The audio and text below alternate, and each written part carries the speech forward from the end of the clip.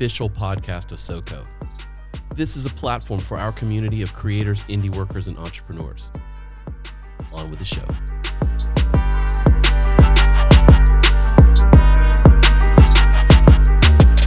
Welcome to the show, everyone who decided to listen. I appreciate it. I'm sitting here with Starlitt Miller today. She's a member of SoCo. I think probably the first member of SoCo I've had on the show, on the official SoCo podcast at this point. So maybe I should fix that more. But thanks for jumping on with me today, man. That's awesome. Of course. It's literally an honor. Oh, wow. Yeah. I feel special. Well, first off, I only know your business as, I call it SOBS. Mm-hmm. Yep. I don't know if that stands for anything. It does. I like SOBS better, but it stands for Star Accounting and Business Solutions. Cool. That's what I thought. Well, let's do the thing. Tell us a little bit about what you do. Because I know that's probably changing. So we'll get into that too, but what do you do? What pays the bills? I like that question because that's very clear. So what has been paying the bills for the past almost 5 years now has been SOBS. And SOBS is an operational accounting business, service-based. I've run it solo for most of those years, and I help small businesses with their back-end and workflow strategy. All things numbers, I come in as a partner to the company's tax accountant. So I am not a tax accountant. Very clearly, specifically. Okay. My goal has always been to help the business owner, decision maker, understand their financial health, period, and their numbers, and not miss any details. That was when I worked for a CPA firm. I just learned talking to clients that they were just winging it and using their bank balance to say what's happening. And that is just not okay. And when I started SOBS, the goal was to help make their operations more efficient from an operational accounting standpoint by leveraging technology. What does operational accounting even mean? And that's a genuine question. Yeah, no, and it's so what I specify it that way because I say accounting, and a large majority of folks think taxes, and Guilty. that's an aspect of it, but think about management and operations and understanding this quarter, this month, where are we? Gotcha. It's about the operations of the company, and all of that data, if you're focusing on your operational accounting, will give you information for your taxes, but it's not just for the taxes. Gotcha. Yeah, right. That's just one aspect. Yeah. Wow.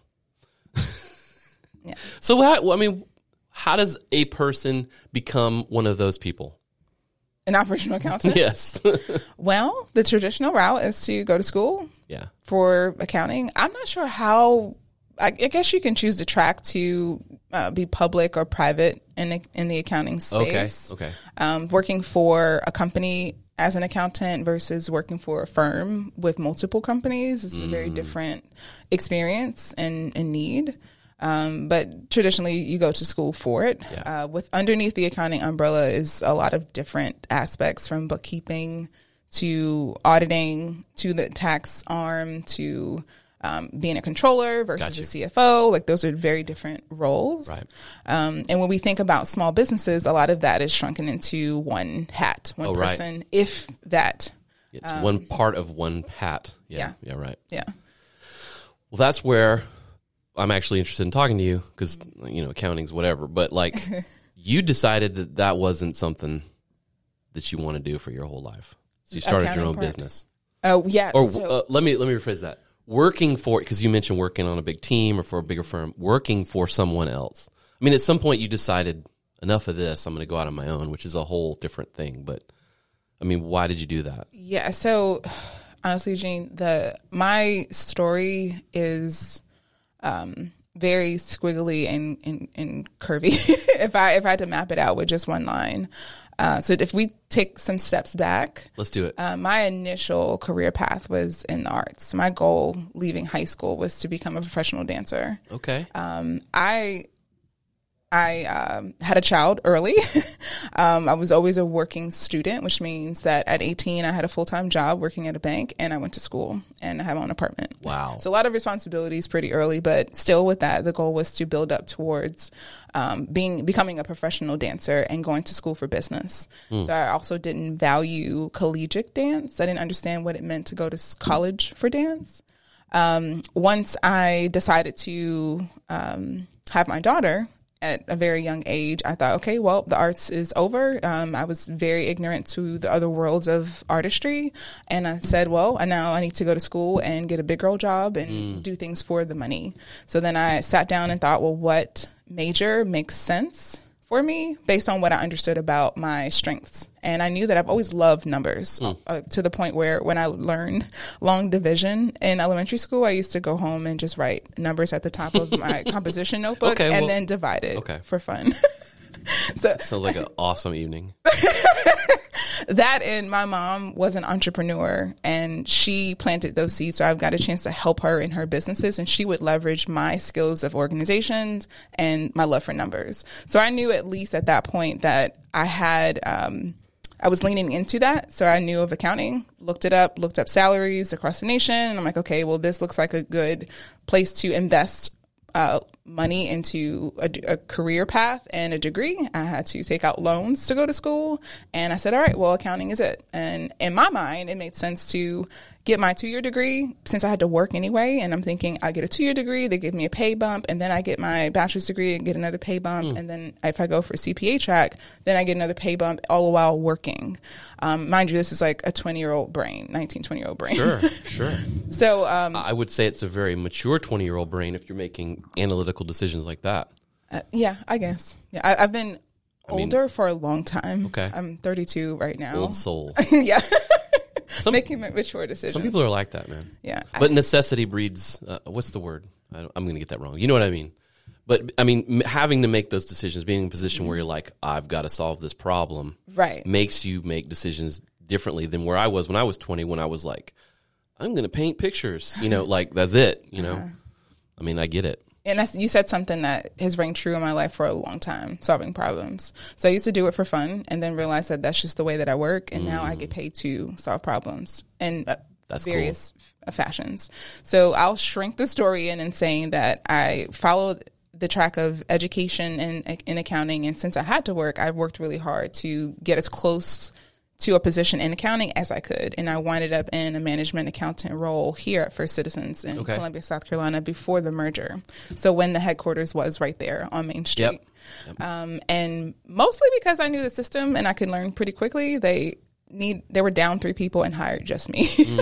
Oh boy. So, but it was a great experience. And it was one of those things like, yeah, this is great for my resume. It's a builder. And once I get this role and finish my degree, then I can negotiate my big girl salary somewhere in a big city. Okay. But it was in that very position that my love and desire for the track of becoming an accountant completely died. Completely. I would come into work with a salary position, meaning they don't care how long it takes for me to do the work as long as I get it done, with a young child. And I was bored out of my mind. I had tons of work to do, tons of general ledgers to balance. It was also in that space that I discovered podcast. Entrepreneur on Fire, EO Fire, is the very first podcast that I started listening to and hearing interviews of other entrepreneurs. I've always had this like entrepreneurial spirit. My very first company, which is IMR, came out of an accounting assignment. So like arts and accounting, like this duality for me. Well, I didn't want to sidetrack. It's fascinating to me that you were a dancer, performance artist.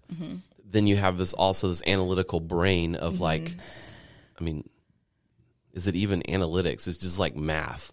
You know what I mean? Like, how does that balance out for you? I mean, because I'll paint a scenario. I'm not that way. I have I have this creative brain.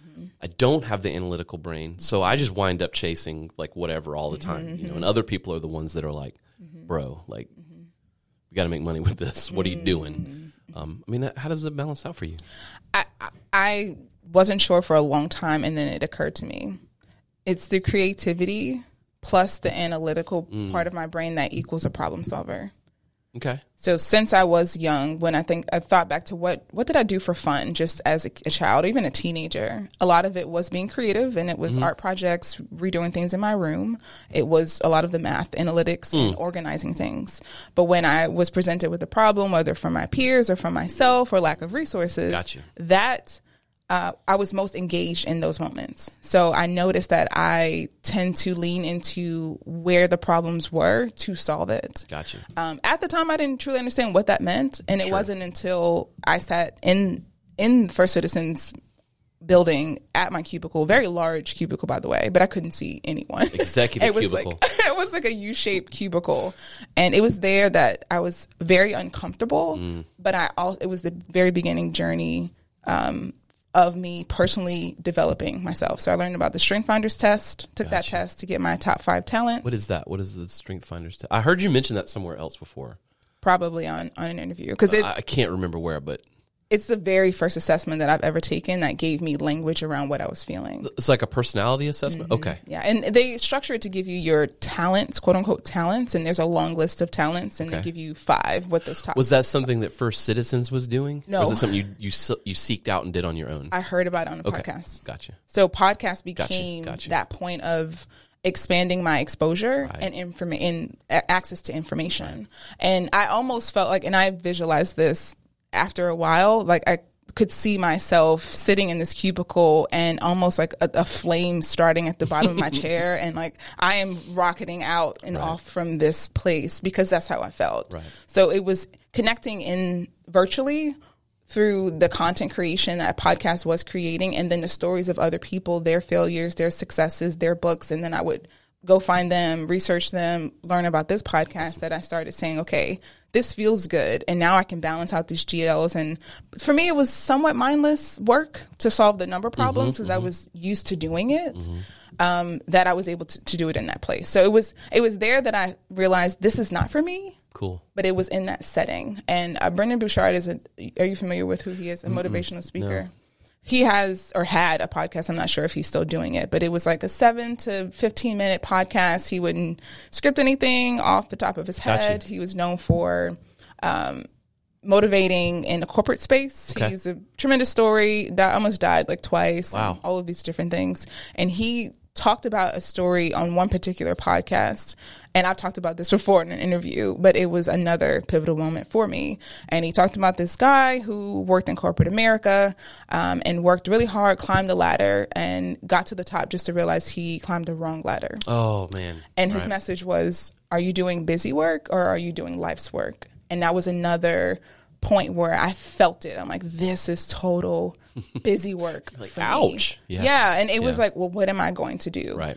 I shifted back into the arts. I made a complete left and said, okay, I'm done with accounting. Okay. Going back to the arts, changed my major. This is what I'm going to do. I have I Am Art, which is a creative arts center, was the vision. It became a company that develops creative arts programming.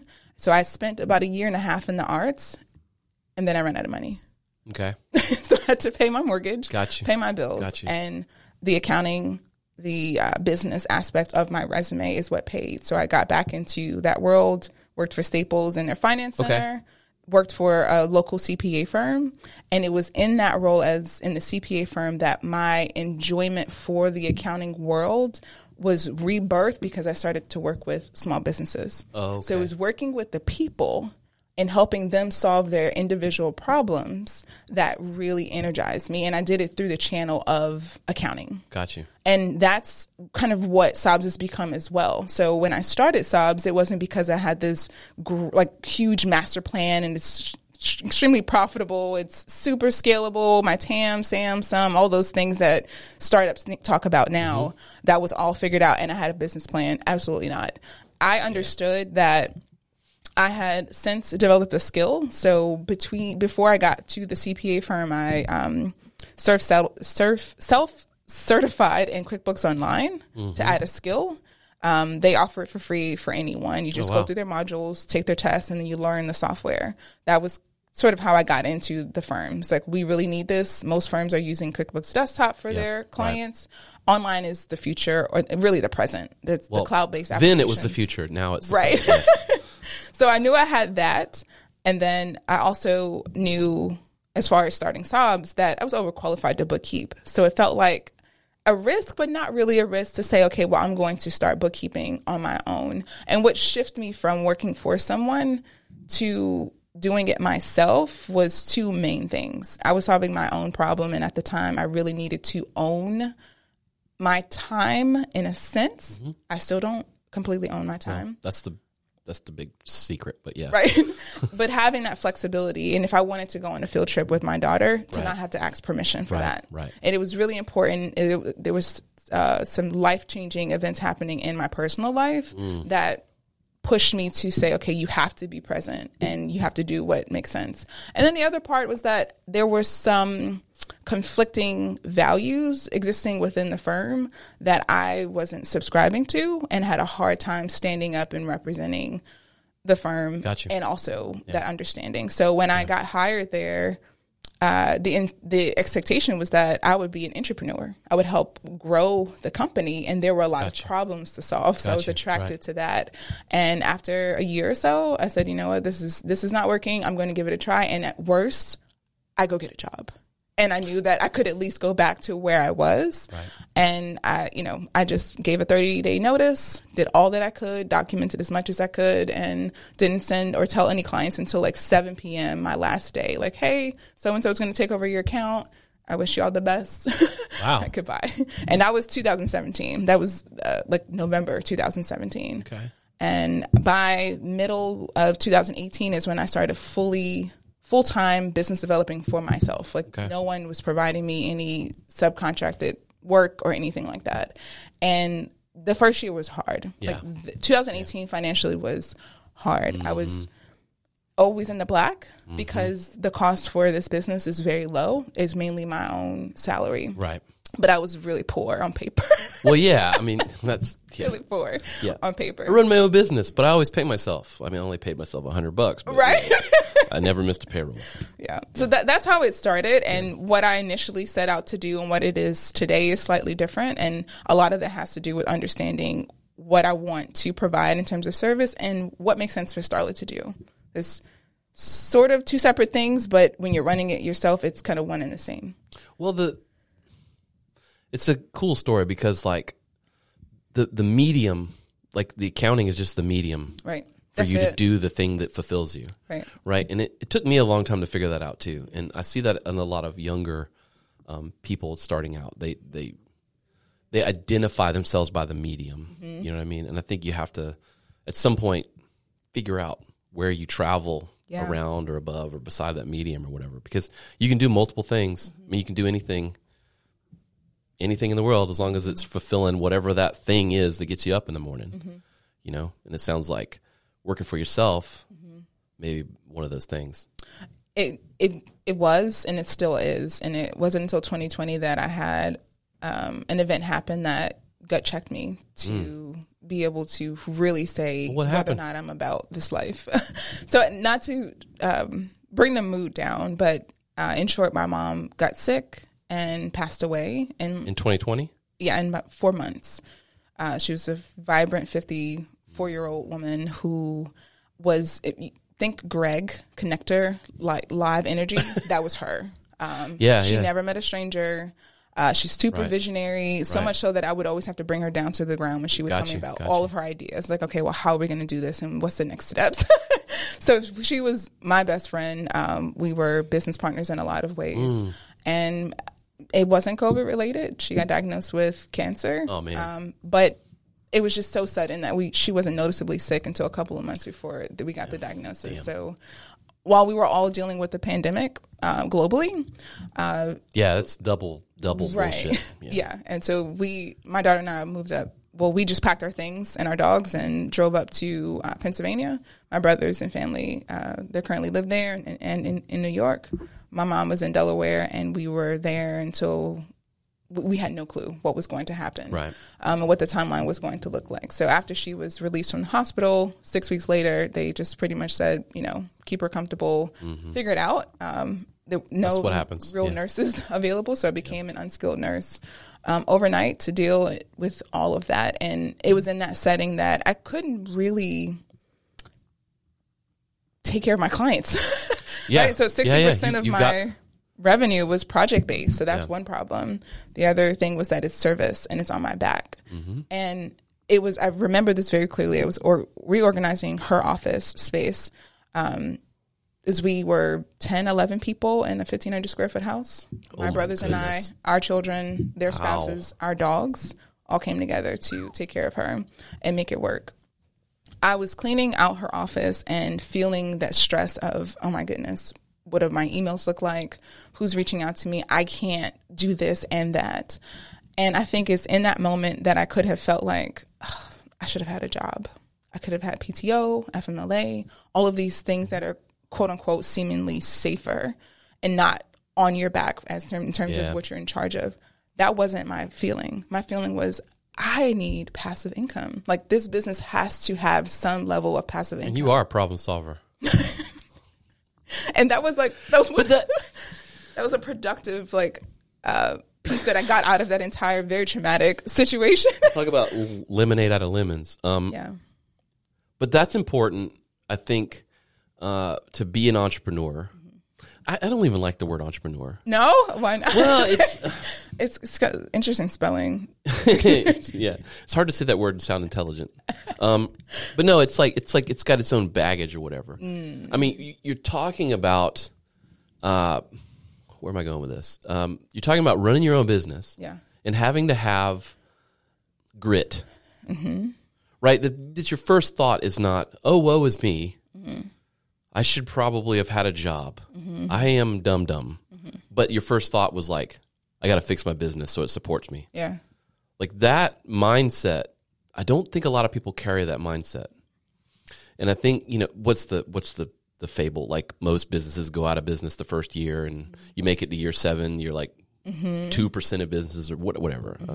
I think it's just because a lot of people lack grit. Where'd you get your grit from? I mean, what made you do that? You're not Spock, you're not a Vulcan here. You're not like, I mean, you come from an arts background. Yeah, but so I can identify situations in my life as a teenager and maybe even pre-teenager where I could have either retreated or activate with what I had available. I like that term. In front of me. That's cool. Yeah. That's cool. So I want to say it's part of my lived experience that, I mean, again, I had no clue what that could translate to. Right. And the rest is exposure. My mom was a risk taker. So she, born and raised in Brooklyn, New York, and not the best neighborhoods, and fought to shift the trajectory for my brothers and I by leaving New York with 3 children and moving states away to Pennsylvania, purchased her first home, very first in her family, still the only one who has owned a home in her sibling group. Wow. And created a pathway for her family. My grandmother, uncles, cousins eventually moved over from Brooklyn to Pennsylvania. And that took a lot of risk. Now, she had a lot of pitfalls in that because she didn't really know what she was doing. But her need and desire and courage to push for change from what she knew is a part of why my mindset is the way that it is today. Like I stand on her shoulders from that place of nurture and exposure. Solid answer. Yeah. So it's hard to say. I want to say it's natural, but really it's about lived experience and That's nurture. Cool. But I have 2 brothers and we're not all the same. So of course not. There's something absolutely. to that too. I think it's a rare thing. Yeah. I mean, it's a rare thing. And most people would fall apart, And justifiably so. I mean, I wouldn't be like, you're weak. Your mom has cancer, so you should be tougher. I mean, that's not the right answer. But, and I want to acknowledge that being the one with grit and being seemingly the strong one out of any group is hard. Yeah, it's lonely. Like every, and this is one of the things that I think has been an adjustment because for me being that strength, my mom was that for her family and her friend group, and she was my tree that I sat under. So even in her last few lessons that she taught me, I have an older brother that's 8 years older, and Shamar, if you're listening to this, I love you. But out of the 3 of us, I've kind of almost always just in personality. Yeah. Took action. It's usually what happens. So you're not the oldest. He's the oldest. No, okay. Yeah. I mean, the only girl like within our household. I have a brother 4 years younger than I am.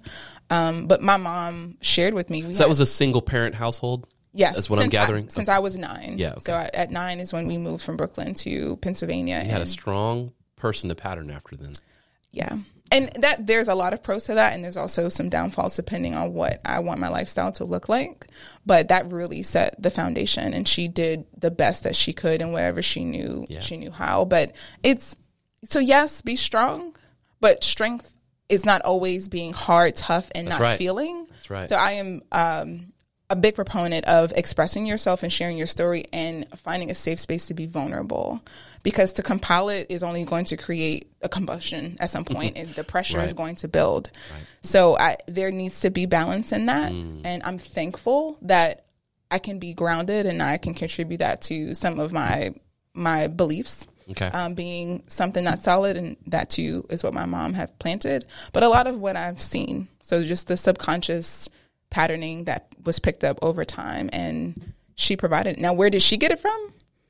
I don't know. I mean, her story is a whole other ballgame, but I do think I just want to acknowledge that, because I feel like just like buzzwords around entrepreneurship and like being strong or the strong one, I believe could isolate people who really need it. And if there have been many moments where I could lean in, and I have had people that I can lean into. I agree too. I really hate the hustle, like nomenclature and the grind, and it's like whatever, man. Like I'm tired.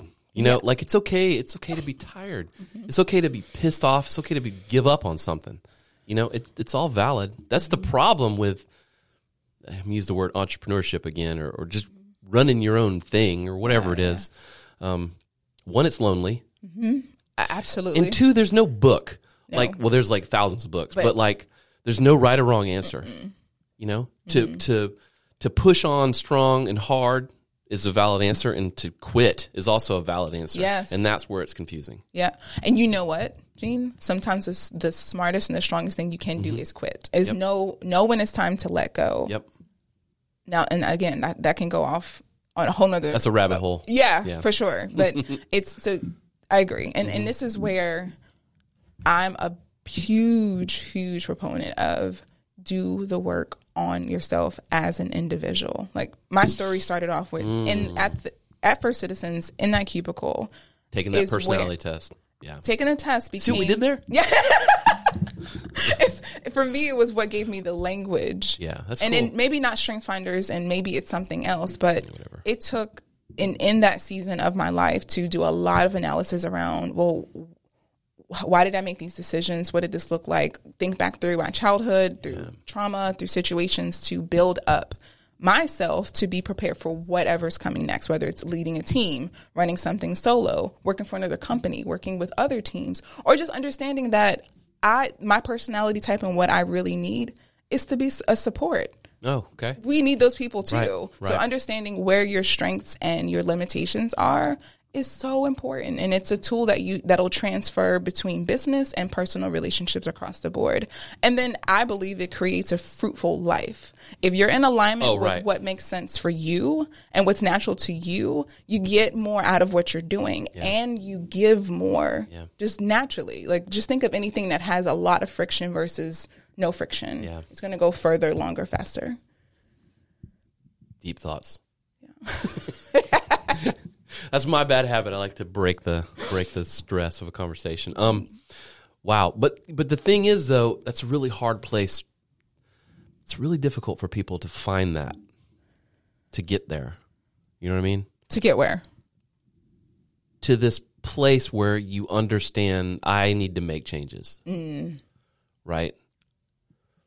And you're like, nah, it's easy. It's not easy. But a lot of us know it. The question is, are you going to ignore it because of whatever reason? Family, society, you thinking that this prescribed notion of you're doing what you're supposed to do, whatever that looks like. I would bet some money, not a lot of money. I would bet some money that a lot of us, if we listen and lean in to our own feelings, and this is an individual activity, and you feel it, you feel it. You may not know what to do about it. Now that may be the point of like, okay, I noticed this, now what to do. Yeah. But just like entrepreneurship, there are a ton of books, there are a ton of self-help, whatever. Right. The DISC assessment, Strength Finders assessment, love language assessment. Like there's so many things there. Yeah. But I believe the difference between people who don't take action and live a life that's painful and less fruitful versus those that take the route of developing, the difference between the two is taking action to seek and find, how do I solve this problem for myself? Sometimes it takes some of us to be in a lot of pain, or to go through really traumatic situations or have a breaking point. Some of us, it's just natural to be learners and looking and searching and researching, and we have too much information in our heads and may not feel enough. But it's a part of the journey. It's a part of maturing, I'm sure. I dig it. At 20, although I there was some maturity, there was still like mental development. I wasn't quite there yet.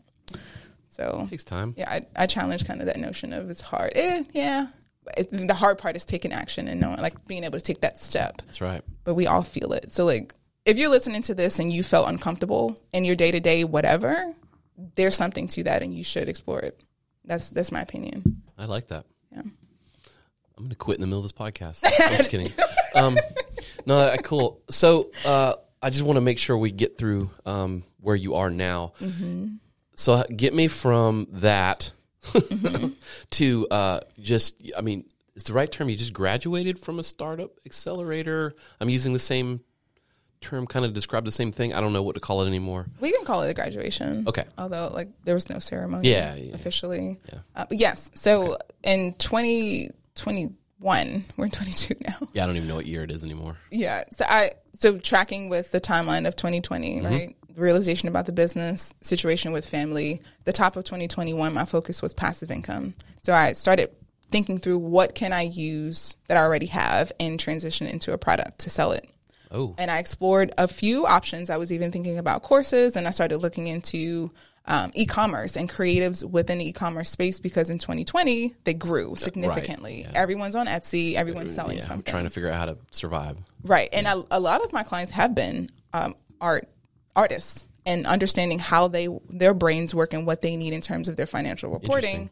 I can relate to and understand. And I know they really don't have their accounting infrastructure down pack. Like Shopify is not your accounting system. I'm going to go on, say probably not. So I was searching through Etsy to gain more insight around their back-end system and stumbled upon a snowball calculator spreadsheet for sale for $17.98 or something like that. Snowball calculator. Yes, I think it's a Dave Ramsey thing. It's like the way to pay down your debt. Oh, I got you. Yes, I'm tracking now. But the told you my brain is right-sided.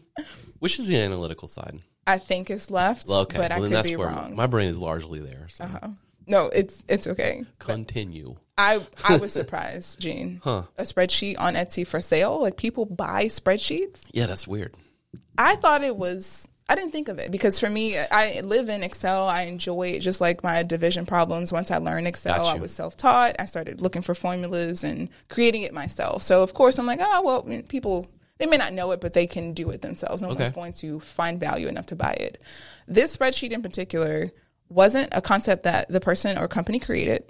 That's a framework. What they provided was the platform and a tool for you to use, and it was aesthetically pleasing. So there was colors, there were some graphics. Right. Well, there's value in not having to go teach yourself this concept and then teach yourself how to build a spreadsheet and then teach yourself how to enter numbers. I mean, I guess. There's a lot. Dude, yeah, I would pay for it.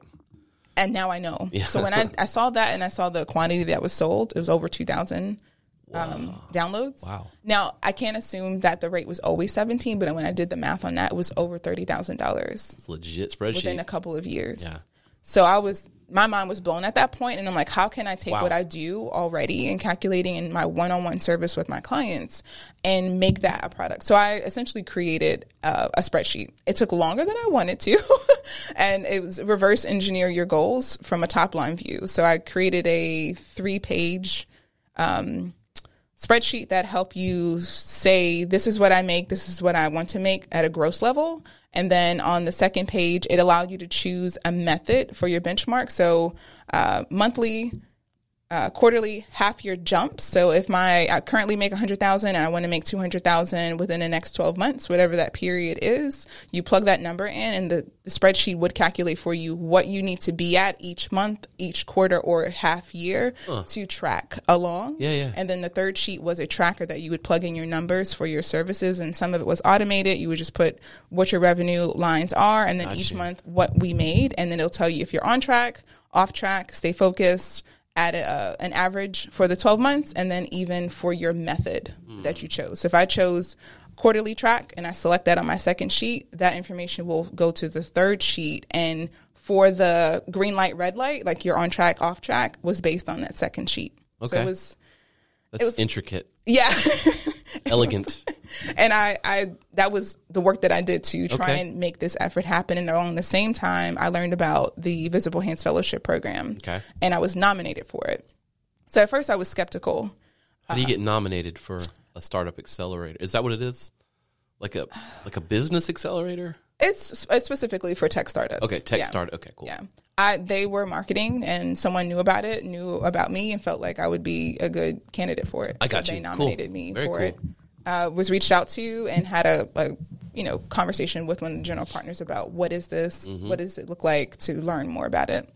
And at first I'm thinking, for years I've said, working in cloud-based solutions that are for operational accounting or just operations, I've spent a lot of time trying to connect these applications to make an ecosystem for my clients, because the goal is to leverage technology to make things efficient and effective for them. The goal is, like, if I can make a team of 3 run like a team of 10, then that's success for me. So I've tried doing that on various levels. And there have been many times where I said, man, I wish I knew someone who can build this one aspect that's just not working through the APIs. Like, there's just one piece I need custom made. Got you. So with this opportunity for the fellowship program, what they offer is $25K pre-seed for the 14-week fellowship program. They're accepting pre-company, pre-idea applicants. Wow.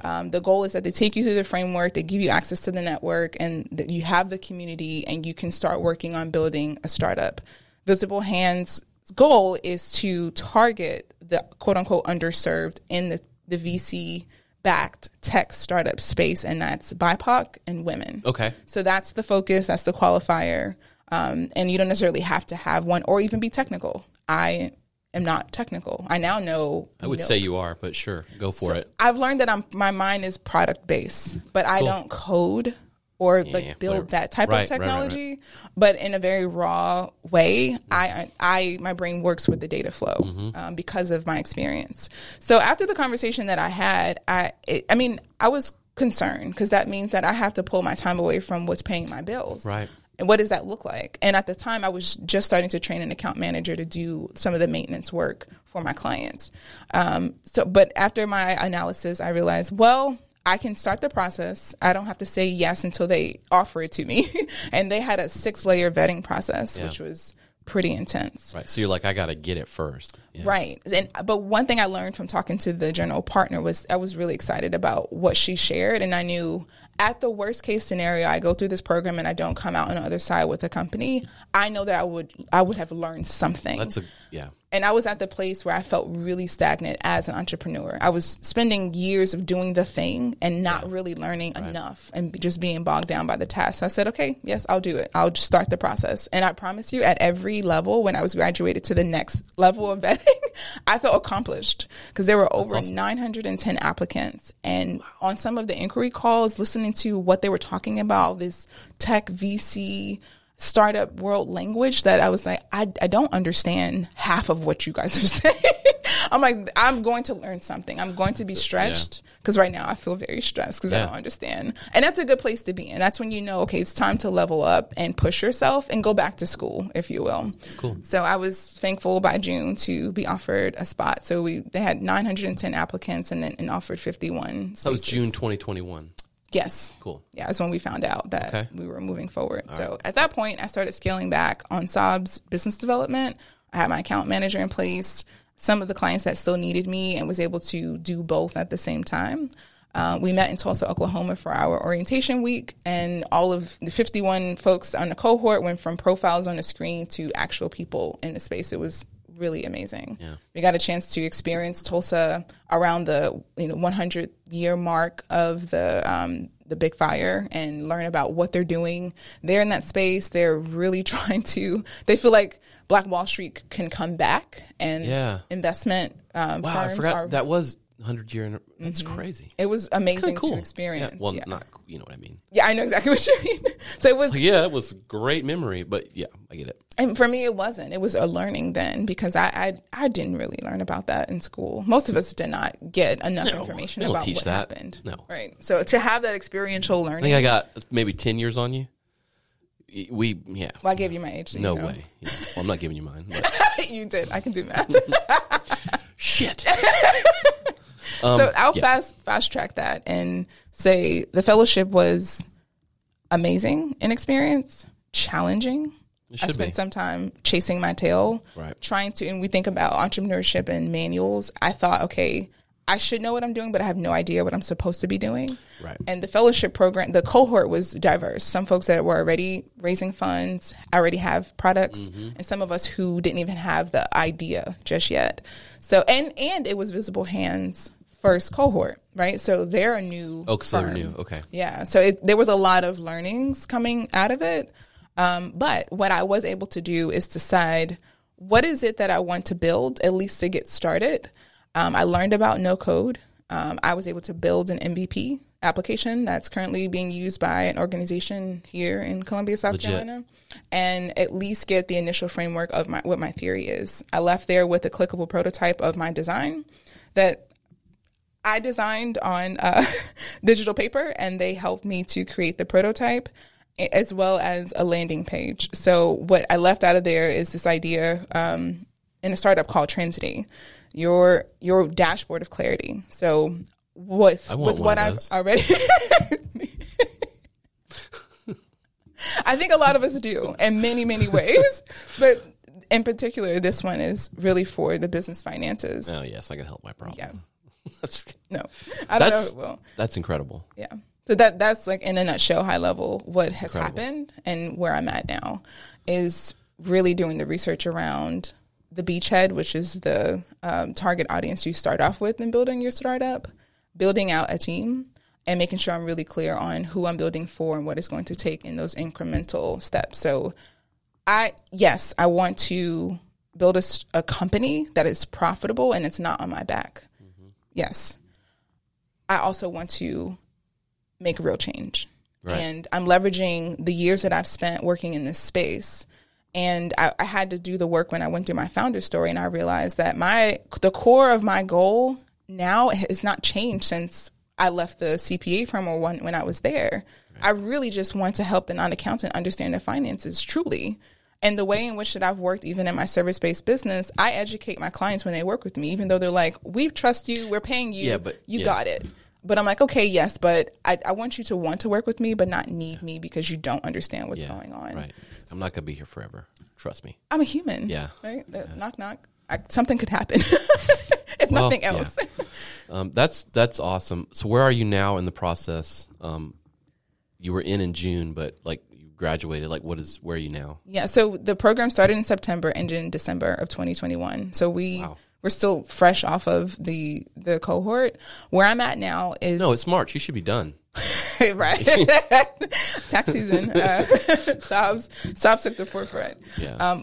So where I am today with Transity is finalizing some research around who and what should be built first. Okay. So I chose nonprofits as my initial beachhead, and that was after doing some analysis through what I learned my project work with Sobs to be is really case studies. So I've worked with 60 plus companies over the span of Sobs' existence, and that's one-on-one because it was service-based solopreneurship. So that's the benefit. And what I have because of that is customer empathy and an understanding of what's really needed on the back end. Now I need to be able to pull it up at a macro level and understand what that means for growing a startup. Yeah. When I look back at my projects to decide what do I start building and where and why, I found that the nonprofit clients that I've worked with had the largest gap as far as technology is concerned for their operational accounting. We spend a lot of time filling in the gap with spreadsheets and a lot of conversation for them to be able to effectively report throughout their year where things stand for their organization. And I'm sure there's a lot of conversation that's the same. You have a set of stuff you probably do every time. Yeah. There is. Yeah. And it's really infrastructure. Yeah. The nonprofit clients I've worked with, I've told them I don't specialize in this space, but what it sounds like that you lack and you need is your infrastructure set up. You need a reboot and to set up the framework to organize your data to get you the output that you need in your reporting. So even in doing that, like, yes, we can clean it up, allow QuickBooks Online to give us what we need, but there's an aspect and a nuance to nonprofits and other companies that may have stakeholders or co-ops where you have to report various details at any given period throughout the year that most for-profits don't have to worry about, like basic P&L, balance sheet for a for-profit, and we're good to go.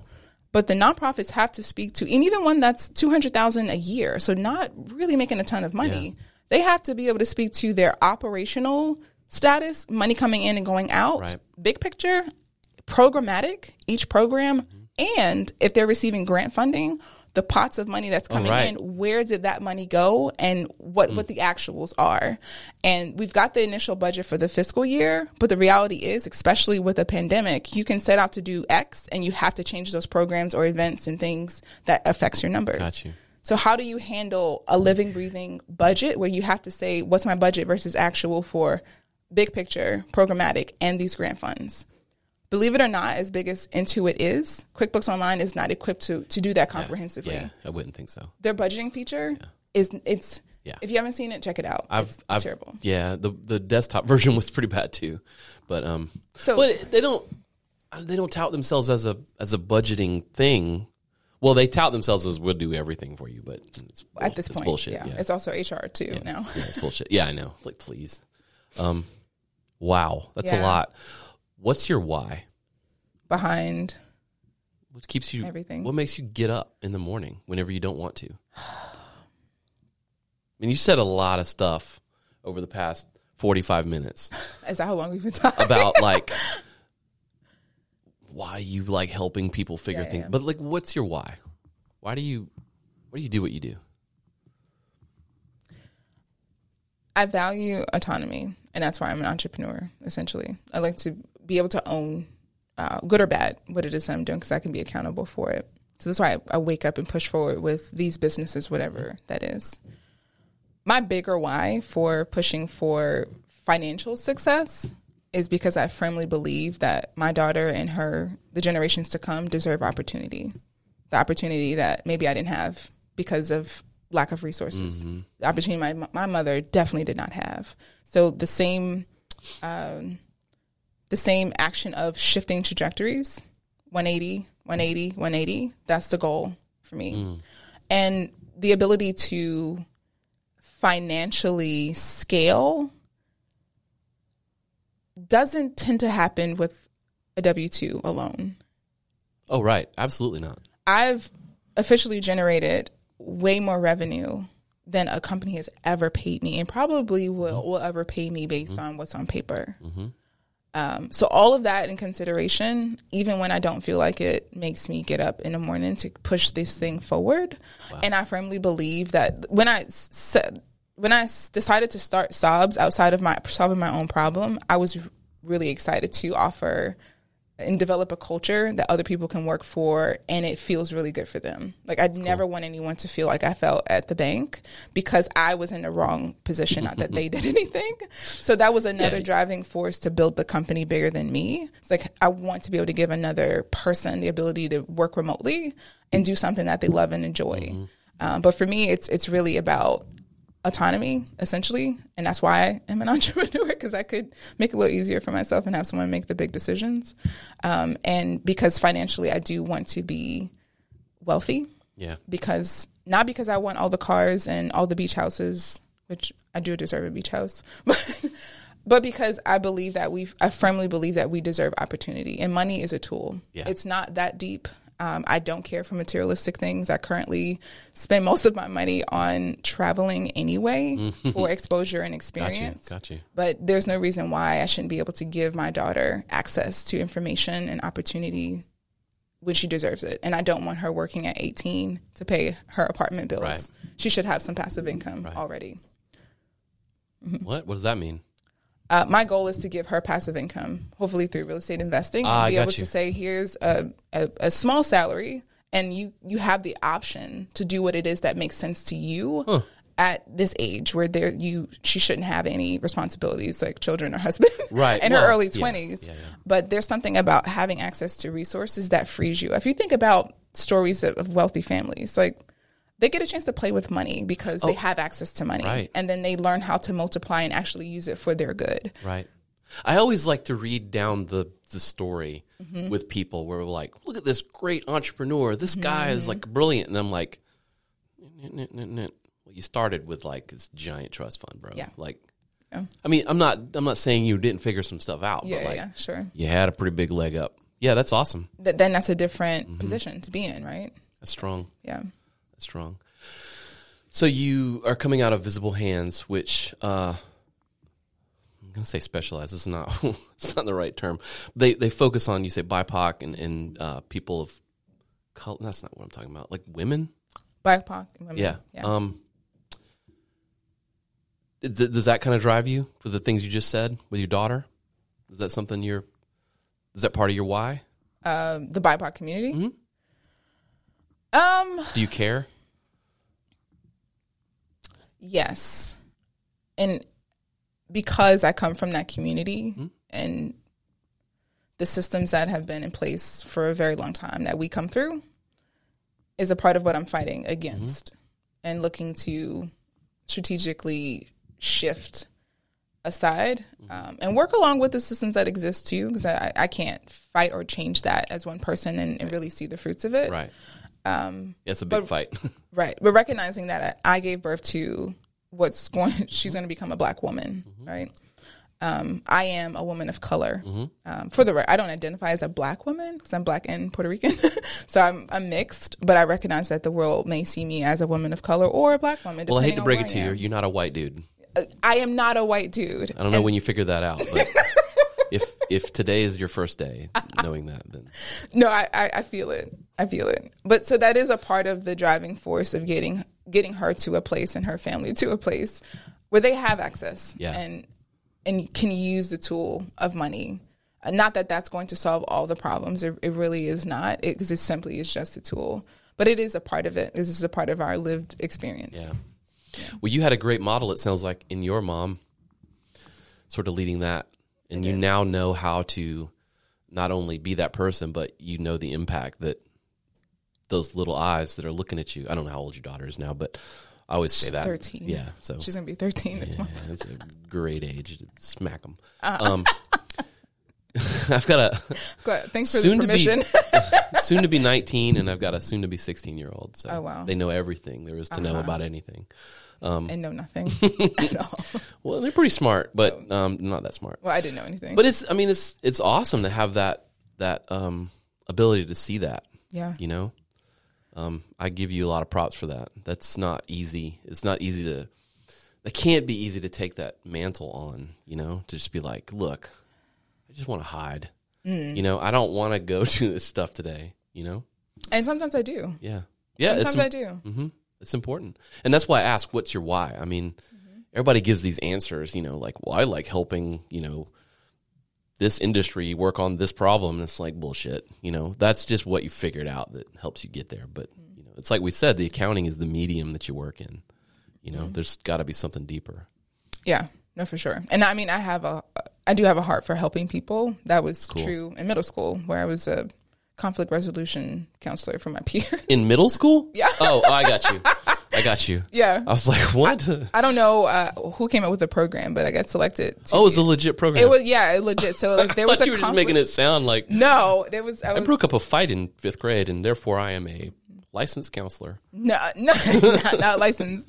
All my friends said that I would become a counselor, but not really. But no, if there was an issue between students and it wasn't appropriate for principal or assistant principal, like nothing major happened, they would call on the conflict resolution managers. We had a sheet, talk them through, sit them down, no talking over one another. Let's talk through this. God bless you. That's crazy. I don't even know how it happened, but it happened. I didn't even know that was a thing.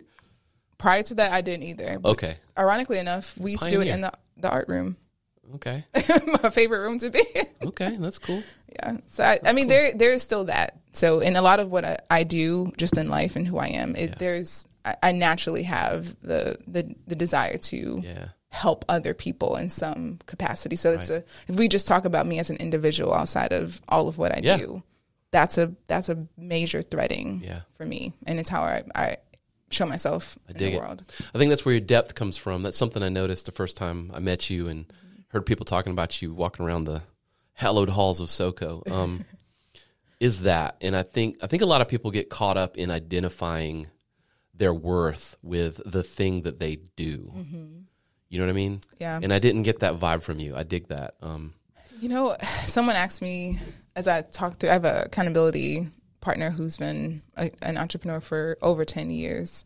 And we often meet once a month. We have just like a brain trust meeting, check in, how are things going? And we were sharing some of our frustrations around these service-based companies and the struggle of putting things on your back. And I explained some of where I was in trying to evolve these companies so that I can actually grow them. And he asked me, well, what would it look like to reinvent Starlitt? And that is still something I'm working through, because and the reason I said this because you mentioned how we identify ourselves with the thing that we do. What if we do pause? Because in all reality, all of what I've been doing is not like it's super passion and it's exactly what I'm here to do. No, I've leveraged what I've been doing to get to that next thing. But what does it look like to pause, scrap it all, and start over? And would it look like a SOBS 2.0, or is it Transity? And asking that real scary question. Or maybe it's something completely different in a completely different field altogether. Scary. It is. But you got to know what that thing is. You got to know what I call it my why. You got to know what that is. You got to identify that. And that will carry you through a lot of stuff. Yeah. 'Cause again, what you do is just the medium of how you, I don't know, fill your soul. You know what I mean? And that's important. You talk about working on yourself. It's never done, is it? No, no. Just like, have you taken your personality test again recently? Not Strength Finders, but DISC assessment became my new study. So cool. Last time I took that was August 2021. Oh. Yeah. So I'm not sure you're familiar with the DISC assessment, but it goes through one's behavioral preferences as they deal with the decisions and solving problems, interacting with people, their pace and support level, and their caution, procedures and protocols, how they want it to be put onto them. And the assessment that I use is through Intermetrics, and their reporting is really awesome and comprehensive, and it tells you your scores in those quadrants, 4 quadrants, and what they are naturally and what they are adaptively. So how you are when you're being authentic to yourself, and how you are when you think someone's watching you. And when there's a large gap, up or down, hey, that's a real telling. thing. Yeah. It's a real thing. Who are you when you're alone? When there's a free flow. So to answer your question, yes, I do continuously. Yeah, you have to. That is a lot. Yeah. No, I'm not. I'm just messing with you. It's impressive. I'm impressed. Everything you described, I think a lot of people would not do. They would give up, or I don't know, seek comfort. Like that's what we do. I mean, you're talking about going out on your own versus keeping this job. They're both valid answers. Yeah. But something that makes people seek non-comfort. You know what I mean? That thing that drives you. I think that's the heart of being an entrepreneur. I agree. Yeah. I agree. And we need entrepreneurs. So I need to build a team. So I need someone who really wants to. I'll tell you, my wife gets very animated with me.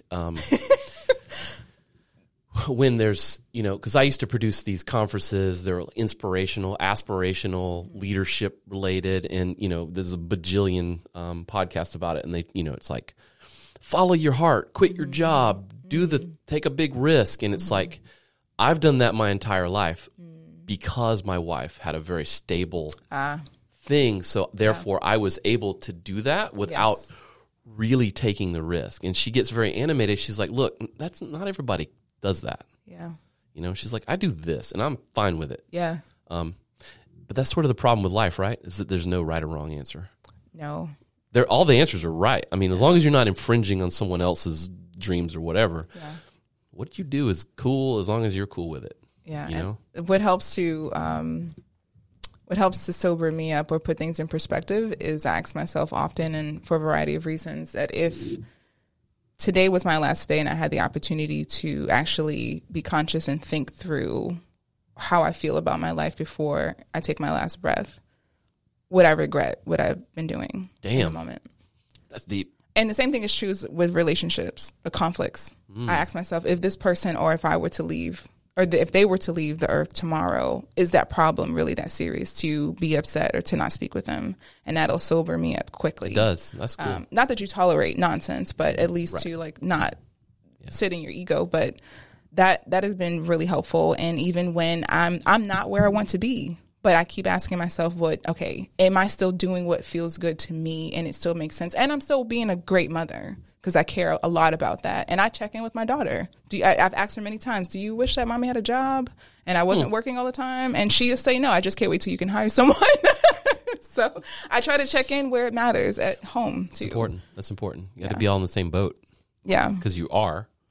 Yes, until now, but she thinks that she can create her own little boat leave and come back. You created a monster. Well, you hope you created a monster. Yeah, I just have to deal with the wrath until she matures enough. But yeah, that is true. It is very true. That's what you want, man. Yeah, you want to set them up and watch them do some cool stuff. And they'll inspire you at some point. Oh, and she already does. It will happen. Yeah, and I'm open to it. I learn from her often. That's how you know you did a good job. Yeah. It's awesome.